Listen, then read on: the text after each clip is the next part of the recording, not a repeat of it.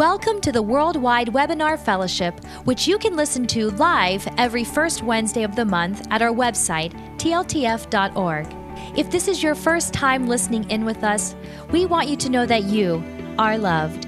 Wherever you are joining us from, we hope this message from God's Word encourages, uplifts, and inspires you to grow deeper in your relationship with God and His Son, the Lord Jesus Christ.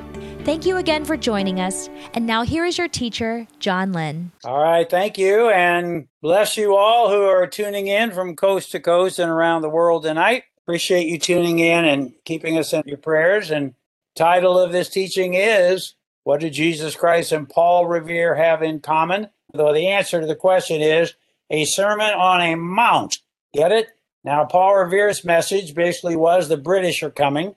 That was considerably shorter than Jesus's message, which was basically the kingdom is coming. And he elaborated quite a bit on that, as we will read tonight. Paul's words were apparently quite significant in regard to the future of our country, but they pale in comparison to the timeless truths that King Jesus, which is how Matthew's gospel portrays him, spoke in his inaugural address to his people Israel. And hopefully you are aware, if you've heard One Day with the Creator or learned this elsewhere, there are four gospels to present four different angles or aspects or elements of the life of Christ. Matthew portrays him as the king coming to Israel. Mark portrays him as a servant. Luke as a man. And John as the Son of God.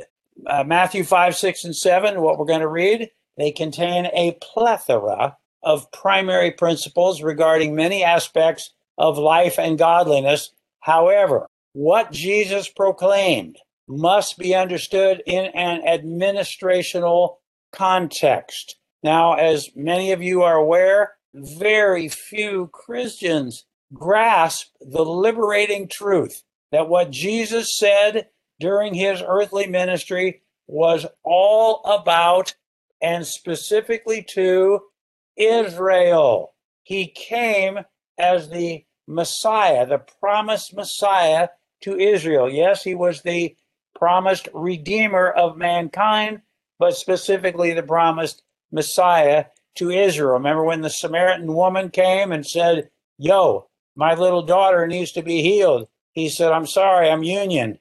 I only came to the lost sheep of the house of Israel." She said, "Yeah, well, even the puppies get the crumbs," and it blew his mind that her daughter was healed.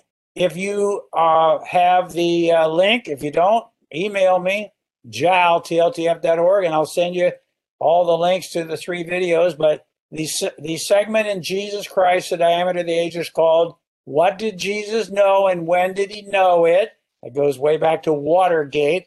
What did Nixon know and when did he know it? But it's one of the best segments in that wonderful video. It lays it out very clearly. This current administration of the secret, Ephesians 3:9, was hidden in God, Ephesians 3:8, I think that is. And therefore, Jesus had no clue prior to his resurrection. After the resurrection, he said a couple of things that showed that God had clued him in on some future regarding the Christian ecclesia, the assembly, usually called the church. And here's another point. There's no juxtaposition between the words of Jesus in the Gospels, which most people laud to the heavens, and rightly so, as long as you know who was he talking to, and the words of Paul in the epistles,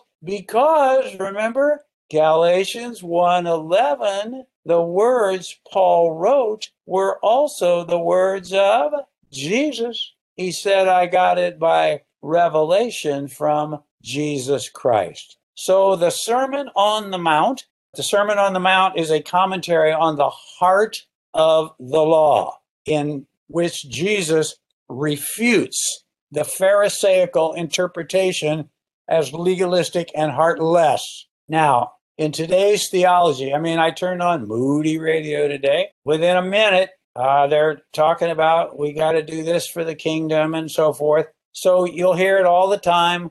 Christian preachers, teachers talking about the kingdom as if it were a present reality. We have to advance the kingdom.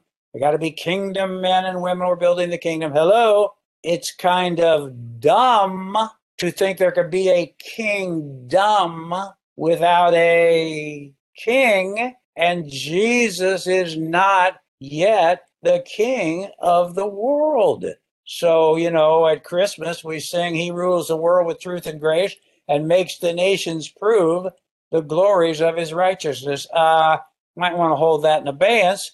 He will do that during the 1,000-year kingdom when He comes back to the earth, kicks butt, and sets up His millennial, that means 1,000 years, kingdom. Okay, Matthew chapter 5. Here we go. First thing I want to say is you ain't the pronouns. Okay? When all these yous and we's and us's and all that, you are the pronouns in the church epistles and elsewhere, Timbo and First John, all that back there. Yeah, but you are not the pronouns in the Gospels because Jesus had no idea of Christianity or people whose salvation could be permanent. Now, this stuff is fascinating when you really take it apart. So right off the bat, it says, when Jesus saw the crowds, went up to a mountainside and sat down, His disciples came to Him and He began to teach. And the first word is blessed. You could translate it as happy. The NIV Study Bible says it refers to the ultimate well-being and distinctive spiritual joy of those who share in the salvation of the kingdom of God. So it's like, blessed, wow, are the poor in spirit. Now, these are the Beatitudes, and it's good if they be our attitudes. Blessed are the poor in spirit, for theirs is the kingdom of heaven. Now, what might that imply? That the recognition of poverty can be a gateway to prosperity. If you don't know you're poor, that is, lacking in something you need or want, you make no effort to get it. Blessed are those who mourn, for they will be comforted. What might that imply? That we should be grieved by our own weakness and not just numb it in some way, but work on it so it becomes a strength. Blessed are the meek, verse 5, for they will inherit heaven, floating around in a cloud for trillions of years, bored after 24 hours. No. They will inherit what? The earth. It's all over the Old Testament. Jesus is coming back with us to set up His kingdom on a renovated earth, and it's going to be awesome. So blessed are the meek, you might say those willing to defer to another in obedience to Christ. Verse 6, blessed are those who hunger and thirst for righteousness, for they will be filled. Speaking of food, what does this mean? What is it to hunger and thirst? It's to internalize. It's to desire to internalize something. In this case, the standard that God sets forth for right living, righteousness. And so each of those words, each of these 4 verses we read, blessed are those who, what we read, recognizes a lack and is overwhelmed by their own helplessness, but motivated to keep going in order to achieve their vision.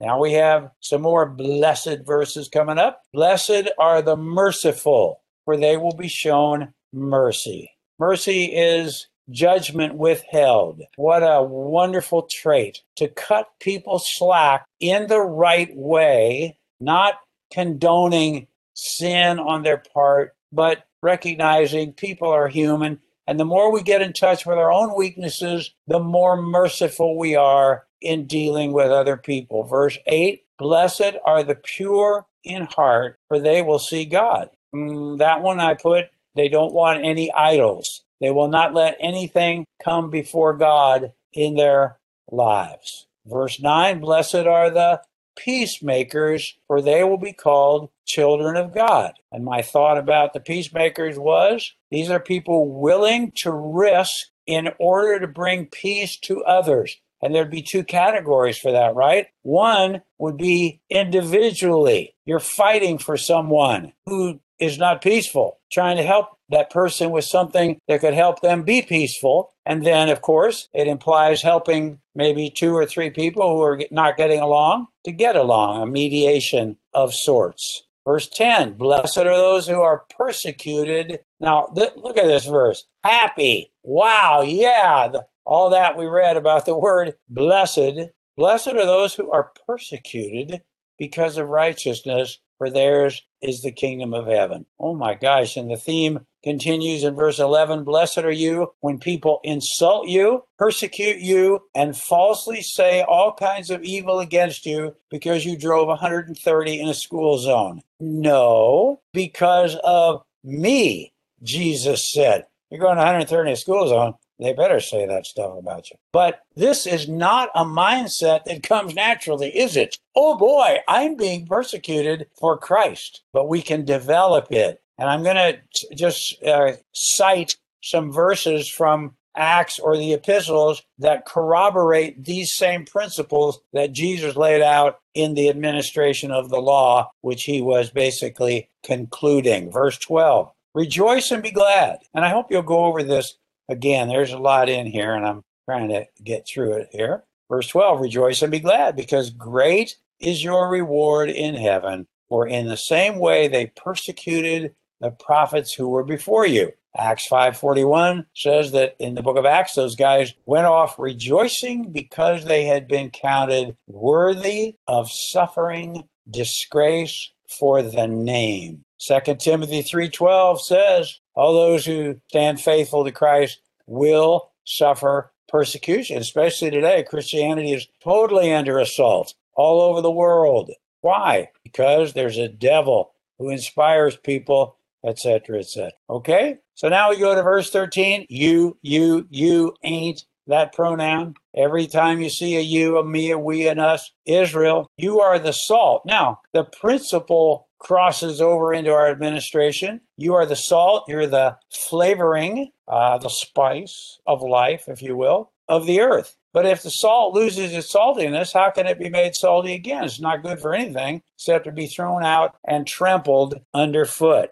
Colossians 4:6 says, let your conversation be always full of grace, seasoned with salt, so that you may know how to answer everyone. Some people like a lot of salt. Some people like a little salt, whatever. Appropriately, we deal with people. I may have said this last month, but I made up my mind that when I'm talking to some nameless person after being on hold for 3 days with some government agency or whatever, I'm going to engage that person more so than just, yeah, well, So I start making them laugh and asking them how's the weather, and it's been really, really great, and some of them really appreciate it. So verse 14, you, because I may not get another chance, probably won't with that person. Verse 14, you, Israel, are the light of the world. Remember, that was God's point for Israel, to be a kingdom, a nation of priests, to bring light and salt to the world. They didn't do that well, though, did they? But they will do that in the millennial kingdom, as I hope you're aware of.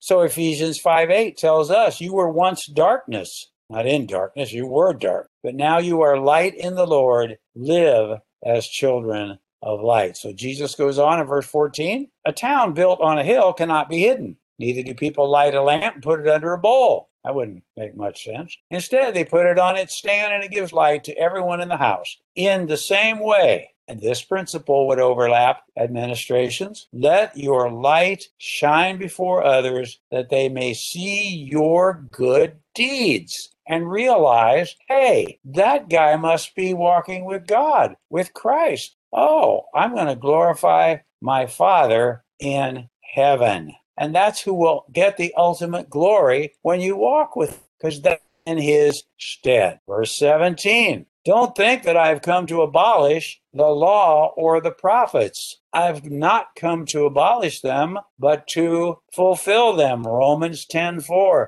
Jesus Christ is the end of the law for righteousness, not the moral law, but the ceremonial law, bathing, dunking, counting, chanting, whatever, all of the Old Testament law. Verse 18, for truly I tell you, until heaven and earth disappear, not the smallest letter. They had I don't know any Hebrew, and they have these little dots and things on there that called a note or a something, and they have something to do with the meaning of the word. But he said none of that, not even the littlest thing, not the least stroke of a pen will by any means disappear from the law until everything is accomplished. Therefore, anyone who sets aside one of the least of these commands and teaches others accordingly will be called least in the kingdom of heaven. Is exactly the same thing as the kingdom of God, coming 1,000 years. But whoever practices and teaches these commands will be called great in the kingdom of heaven. For I tell you, Jews, that unless your righteousness surpasses that of the Pharisees and the teachers of the law, you will certainly not enter the kingdom of heaven. Verse 21, you've heard that it was said to the people long ago, you shall not murder, not kill. That's a mistranslation. If you have that in the Ten Commandments, it's not, they're two different words. Because all murder is killing, but not all killing is murder. Words have meanings, okay? Self-defense is not murder. Executing a criminal is not murder. And the social enlargement of that would be a just war, which there haven't been that many. But like when God sent Israel into the promised land, he didn't tell them, squash those people that are letting you go peaceably by. No, he said, don't touch anybody unless they try to touch you. Then crush them, because he had in mind preserving the bloodline of the Messiah to be born. Okay? Anyone who murders will be subject to judgment. 22, but I tell you that anyone who's angry with a brother or sister will be subject to judgment. And again, now watch this. Again, anyone who says to a brother or sister, Raka, is answerable to the court. Okay, I've never said it. Have you? Did you ever say anything like in traffic? Raka. I don't think so. So no problem. You're off the hook. Okay, well, what is that talking about? So I looked it up. It said it means empty-headed, a term of utter contempt. And I did some research on some of these things, and I think what I'm going to read you here makes sense. Commentary things I found says the very act of murder finds its roots in an angry, murderous spirit. The hatred that causes one person to hurl insults, raka, is the same hatred. Now you might start saying that tomorrow. I don't know. Is the same hatred that causes another to commit murder. The attitude of the heart is the same, and it is this attitude that makes a person morally guilty before God. He goes on. Anyone who says, you fool, will be in danger of the fire of, oh golly, hell. Now, if you look in your lexicon, you'll see it's the word Gehenna, and every Jew listening to him knew, oh yeah, the city dump outside of Jerusalem in the valley of Hinnom,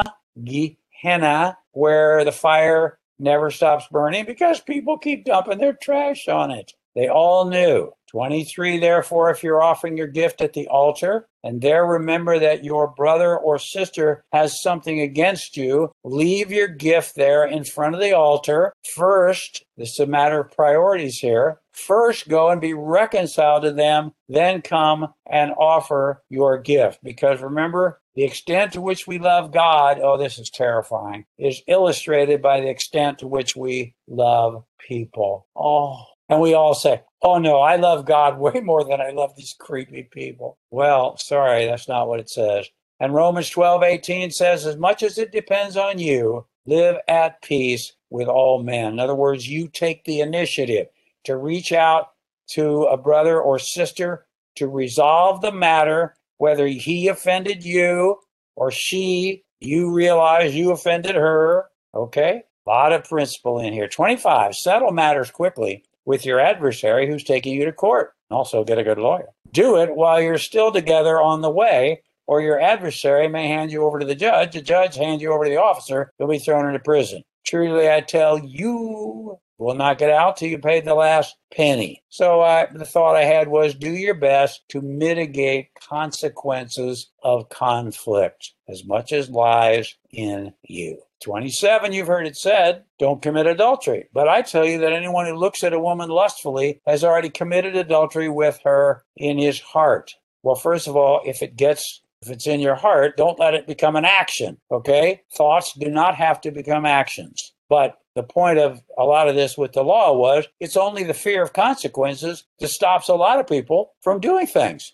It's not a moral standard that they have internalized for the sake of God and the gospel. It's, dang it, I'll probably get caught and then and of course, the result could be adultery. The result could be adultery if it becomes an action. And then divorce, which we're going to see in the context coming up here. Verse 29. Some people, sorry to say, have taken this verse literally. Now, they were crazy, but if your right eye causes you to stumble, gouge it out and throw it away. What's the point? What's he saying? Take whatever drastic measures are necessary to deal with yourself. Psalm 139, 21 to 24 talks about, do not I hate those who hate you. Well, I got to hate the bad stuff in me first. It's a lot easier to see sometimes than other people, but I got to be looking for it in me. He says it's better for you to lose one part of your body than for your whole body to be thrown into Gehenna.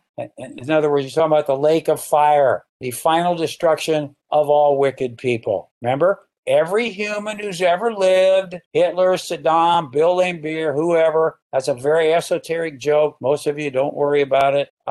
Everyone will be raised from the dead, good, bad, and ugly, and indifferent, and handsome. Everyone will get up in different groups. You know that. You got a chart, okay? And everyone will be judged at one time or another. You and I will be judged only for rewards, not for life or death. We've already been found not guilty. If your right hand caused you to stumble, cut it off, throw it away. Better for you to lose one part of your body than for your whole body to go into Gehenna. 31, it's been said, anyone who divorces his wife must give her a certificate of divorce. But I tell you that anyone who divorces his wife, except for sexual immorality, makes her the victim of adultery. And anyone who marries a divorced woman commits adultery. What? That doesn't make any sense, especially in light of the epistles. And I'll give you a little explanation about that, okay? So sexual immorality, you can look up different words, the Greek words, porne, and of course we get pornography and all that kind of thing. But God, as you know, is extremely clear. The only venue for sex that will be, first of all, profitable and not harmful is under the canopy of commitment in marriage. Everything else, he invented it. It's supposed to be awesome, but not in any context other than marriage. Of course, everyone thinks it's awesome, etc., but God says, nah, it's going to hurt you in the long run. So I went to the REV commentary, the Revised English Version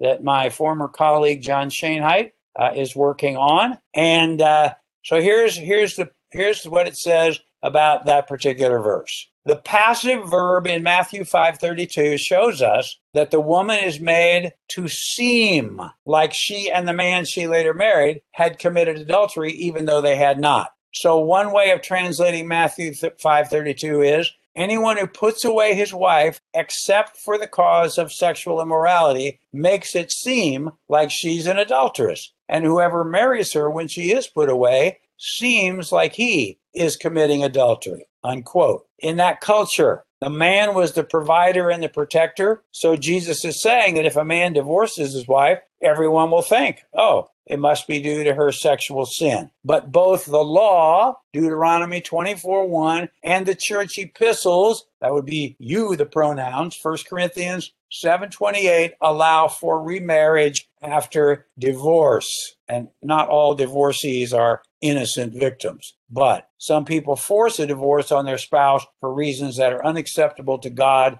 such as unbridled lust, and God refers to that behavior as adultery. The idea that some person who got married at 18 and the guy became an alcoholic, drug-dealing wife beater, and now she can't ever get married, that's insane. That wouldn't be the heart of our God who loves people. No, okay? 33 again, you've heard it was said to the people long ago, do not break your oath, but fulfill to the Lord the vows you have made. But I tell you, do not swear an oath at all, either by heaven, for it is God's throne, or by the earth, for it's his footstool, or by Jerusalem, by Jove, by God, by Jerusalem, bye, for it is the city of the great king. And don't swear by your head, for you cannot make even one hair white or black. All you need to say is simply yes or no.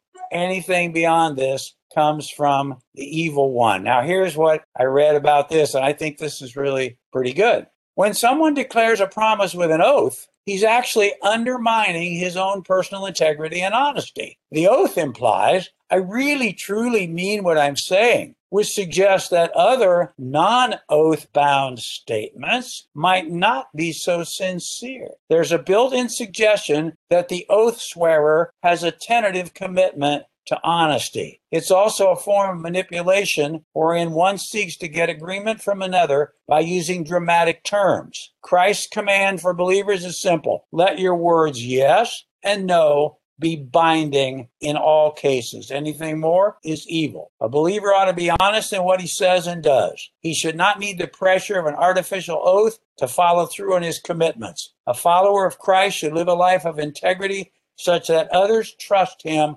without seeking such oaths, like swear on your mother's grave or something. Kids used to say stuff, whatever. Modern culture echoes that with sayings like, a man's word is his bond. Point is, if you say you'll do it, you will, period.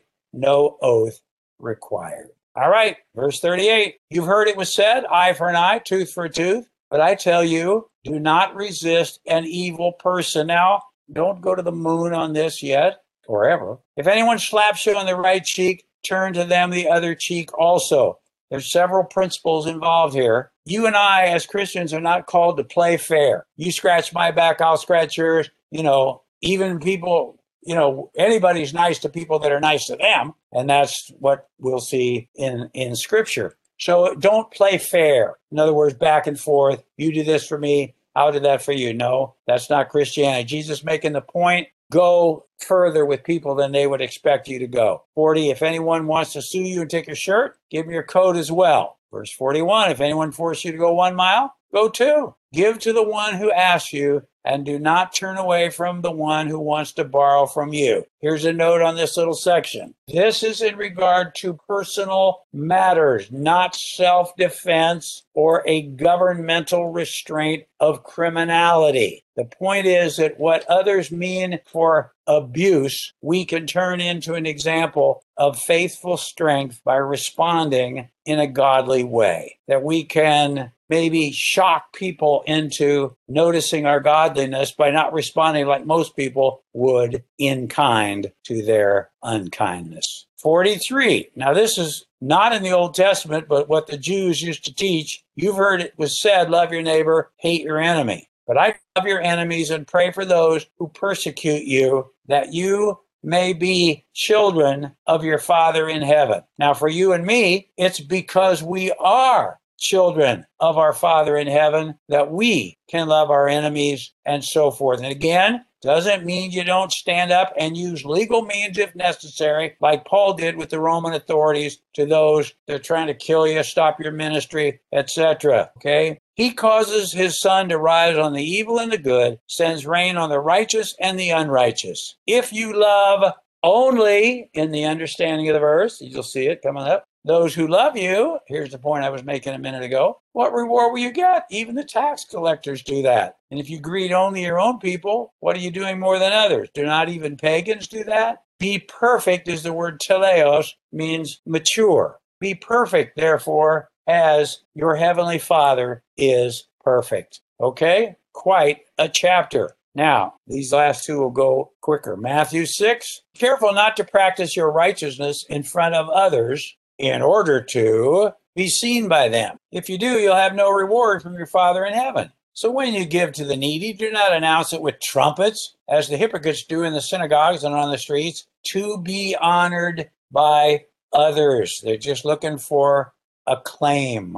Truly, it doesn't mean you can't ever tell anybody you helped somebody else, for heaven's sake. Truly, I tell you, they've already received their reward in full. But when you give to the needy, and by the way, there are so many verses in the Bible about helping poor people and needy people. Do not yet let your left hand know what your right hand is doing, so that your giving may be in secret. There's a lot of hyperbole in here to try to emphasize the point. Then your Father, who sees what is done in secret, will reward you. Verse 5, and when you pray, don't be like the hypocrites, for they love to pray standing in the synagogues and on the street corners to be seen by others. Truly I tell you, they've received their reward in full. But when you pray, go into your room, close the door, and pray to your Father who is unseen. Does that mean you can't pray on a bus stop? Of course not. But there's a good point here. In your home somewhere, I think it's a good idea to have a quiet place, or maybe outdoors under a tree in good weather that you like, that you feel peaceful. Maybe, of course, outdoors you can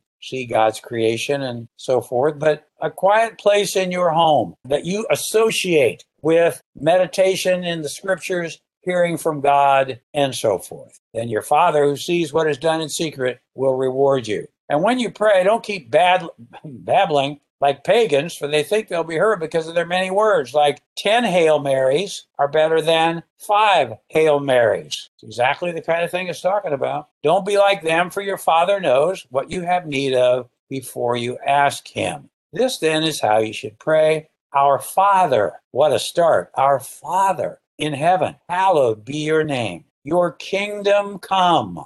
Your will be done. No point for us to pray that prayer. Your kingdom come, it's coming, whether we pray it or not. And what we want to pray for is doors of utterance, outreach, pockets of faith, and spiritual procreation. Your will be done on earth as it is in heaven. Well, right there, we know God's will is not being done on earth most of the time. But we pray that it will be, and we can do it ourselves. Verse 11, give us today our daily bread. Those Jews will be thinking about the manna back in Exodus. And forgive us our debts, as we also have forgiven our debtors. Let's keep reading. Lead us not into temptation, but deliver us from the evil one. For if you forgive other people when they sin against you, your heavenly Father will also forgive you. But if you don't forgive people their sins, God won't forgive you. You ain't the pronouns. You are the pronouns in Ephesians 4:32, that we should forgive others because of how Christ forgave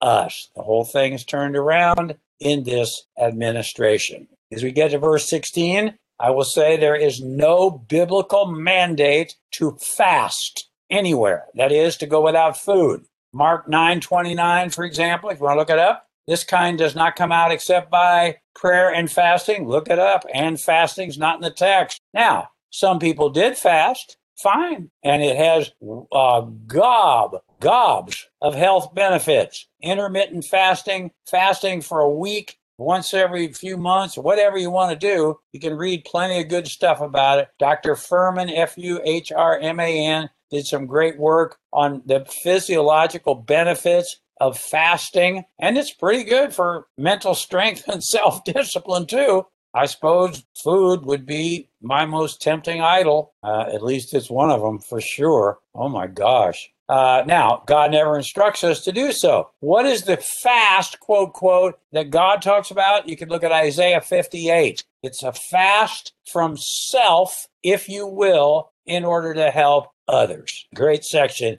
in Isaiah 58. So, verse 16, when you fast, do not look somber as the hypocrites do, for they disfigure their faces to show others they're fasting. Truly, I tell you, they've received their reward in full. But when you fast, put oil on your head and wash your face so you'll look good. Won't be obvious to others you're fasting, only to your Father who is unseen. And your Father who sees what is done in secret will reward you. I love these verses. 19. And we've read them many times, but, you know, the scripture of God's word is rich. It's deep. We can always learn something or see it in a different light or learn to apply it more precisely. Do not store up for yourselves treasure on earth where moths and rust, I believe is the word, this says vermin, destroy, and where thieves break through and steal. What's the difference? Moths and vermin or rust gradually take things away. A moth doesn't come into your closet and just leave just a hanger where there was a wool suit. No. And thieves don't come and stick you up on the street and say, give me half your money, I'll be back tomorrow. No, they say, give me all. They always say that. Give me all your money. So we can lose things gradually, or we can lose things tragically all at once. Verse 20, but store up for yourselves treasures in heaven, where moths and vermin rust do not destroy. Thieves can't get there. For where your treasure is, there your heart will be also. Hope you'll take time to ponder these things. 22, the eye of the body is a lamp. If your eyes, I put your perspective, is healthy. And the only healthy perspective is a biblical worldview. I'm working on some things for the mid-month or the fruit of divine in the future, and most people just can't imagine the degree of evil in the world today because they don't have a biblical worldview, and they're just normal, nice people. They can't even fathom what wicked people do, and so they poo-poo it a lot of times. Can't possibly be right, but it's way worse than probably any of us realize because the devil is pretty bad. So if our perspective is healthy, our whole body will be full of light. But if your eyes are unhealthy, your whole body will be full of darkness. If then the light within you is darkness, how great is that darkness? If what you think is the light is darkness, wow, that's really dark. And you won't think to turn the light on because you don't think you are in darkness. 24, no one can serve two masters. Either you'll hate the one, love the other, or you'll be devoted to the one, despise the other. You can't serve both God and money. And I had a note in my Bible, ego can be two things. It can stand for two things, EGO, edging God out or exalting God only. 25, you know these verses. Therefore I tell you, do not worry, do not be anxious, do not be divided in mind about your life, what you will eat or drink, or about your body, what you will wear. Is not life more than food, and the body more than clothes? Look at the birds of the air. They do not sow or reap or store away in barns, and yet your heavenly Father feeds them. Are you not more valuable than they? Can any one of you, by worrying, add a single hour to your life? And why do you worry about clothes? See how the flowers of the field grow? They do not labor or spin. Yet I tell you that not even Solomon in all his splendor was dressed like one of these. If that is how God clothes the grass of the field, which is here today and tomorrow is thrown into the fire, will he not much more clothe you, you of little faith? So do not worry, saying, first of all, was do not worry. Now it's voicing that worry, which of course you hear every word you speak. What shall we eat? What are we going to drink? What are we going to wear? Well, those are valid concerns, but we need to trust God to care for us. For the pagans run after all these things, and your heavenly Father knows that you need them. So seek first his kingdom and his righteousness, and all these things will be given to you as well. Do not worry about tomorrow, for tomorrow will worry about itself. Each day has enough trouble of its own. Oh my goodness, that's true. All right, and we're in the home stretch, Matthew 7. Do not judge. It's kind of neat how God made the day and the night. Go to sleep and tomorrow's a new day. Thank God. A clean slate, if you will. Do not judge, or you too will be judged. For in the same way you judge others, you will be judged. And with the measure you use, it will be measured to you. Why do you look at the speck of sawdust in your brother's eye and pay no attention to the plank in your own eye? How can you say to your brother, let me take the speck out of your eye, when all the time there's a plank in your own eye? So what is he saying? That is how not to judge. And pride, you could say, is eye disease, because I is the middle letter of pride, as per the graphic in the August Fruit of Divine down the page there. So Jesus doesn't say not to judge at all. There's plenty of verses that say judge rightly. In other words, we judge by the perspective of Scripture. It says take the plank out of your own eye, then you can see clearly to remove the speck from your brother. It doesn't say forget the speck. It says do it properly with the right attitude and in love. Verse 6, I've got a dog on my bed right here. Do not give dogs what is sacred. Do not throw your pearls to pigs.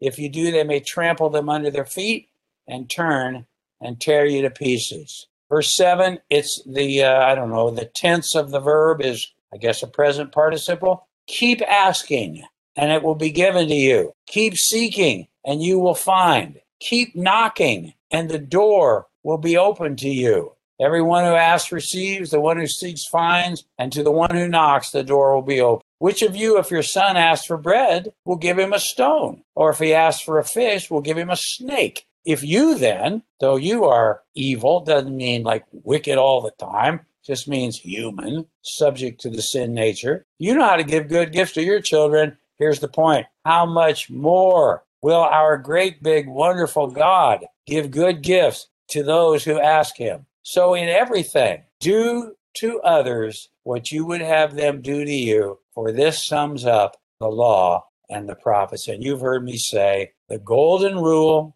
it's so proactive. I mean, golly. So I came up with the silver rule. Don't do to others, because you have to do something to do the golden rule. Silver rule, you don't have to do anything. Don't do to others what you know you wouldn't want them to do to you. Makes sense, I think. 13, enter through the narrow gate. Oh my gosh, look at these verses. For wide is the gate and broad is the road that leads to destruction, and many enter through it. But small is the gate and narrow the road that leads to life, and only a few find it. And I wrote, no kidding.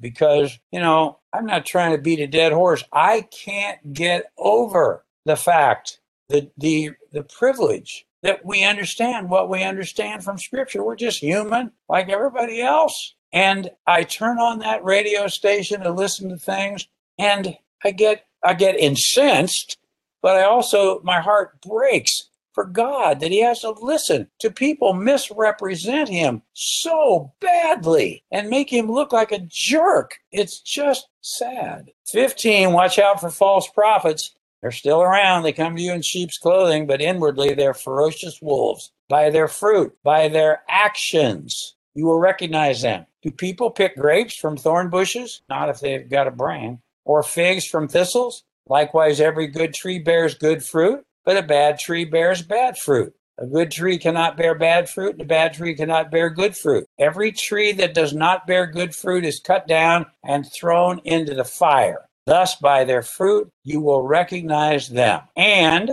based on the standard of the word, that's the bottom line. And then people's actions will generally show how they can fool you for a while, but eventually they will depart from the standard of the word. Now, here are verses, the next three, they're quoted as regards to you and me, Christians. All this has nothing to do with anybody in this administration. Verse 21, not everyone who says to me, Lord, Lord, will enter the kingdom of heaven, but only the one who does the will of my Father who's in heaven. Many will say to me on that day, Lord, Lord, did not we prophesy in your name, and in your name drive out demons, and in your name perform many miracles? Then I'll tell them plainly, I never knew you. Away from me, you evildoers. We ain't the pronouns. You are born again of incorruptible seed, and you are sealed forever. And here are the final verses of this wonderful discourse, the inaugural address of Jesus as the king to Israel.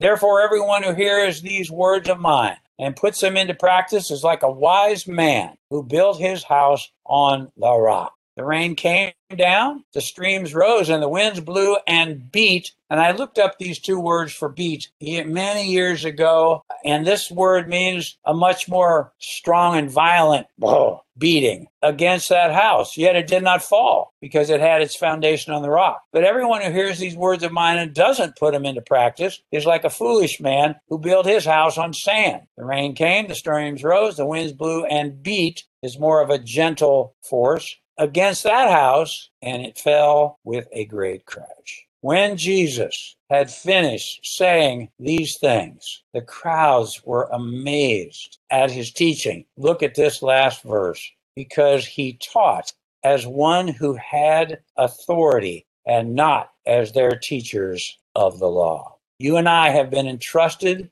with the treasure of truth and an understanding of the written word of God, unlike 95% of all Christians through the centuries. So let us speak and teach with the authority that the risen Christ has given to us. Thank you. I know we covered a lot tonight, and hope you'll meditate on it. Thank you for those of you who support our ministry. God's been blessing us with some wonderful gifts lately, and every gift is wonderful. $5, $10 a week, a month, whatever. So if we're blessing you and you're not supporting us financially, please consider doing so. I think you will see the benefits to your life in that regard.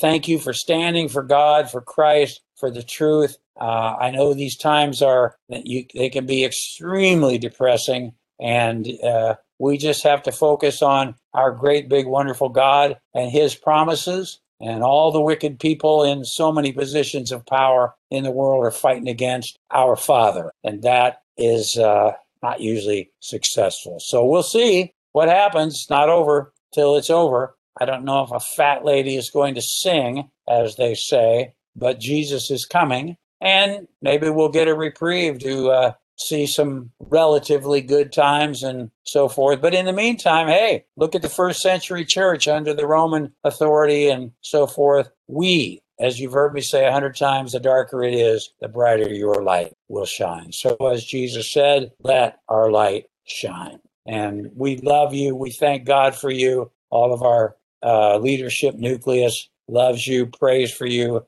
and we thank you for your prayers. Okay, thank you, Franco, and he's got a great song to listen to sign off tonight. Bless your hearts. Amazing grace, how sweet the sound that saved a wretch like me. I once was lost, but now am found. Was blind, but now I see. 'Twas grace that taught my heart to fear, and grace my fear relieved. How precious did that grace appear the hour I first believed. Through many dangers, toils, and snares, I have already come. 'Twas grace that led me safe thus far, and grace will lead me home. The Lord has promised good to me. His word my hope secures. Oh, he will my shield and portion be, as long as life endures. When we've been there 10,000 years, bright shining as the sun, we've no less days to sing God's praise than when we first begun.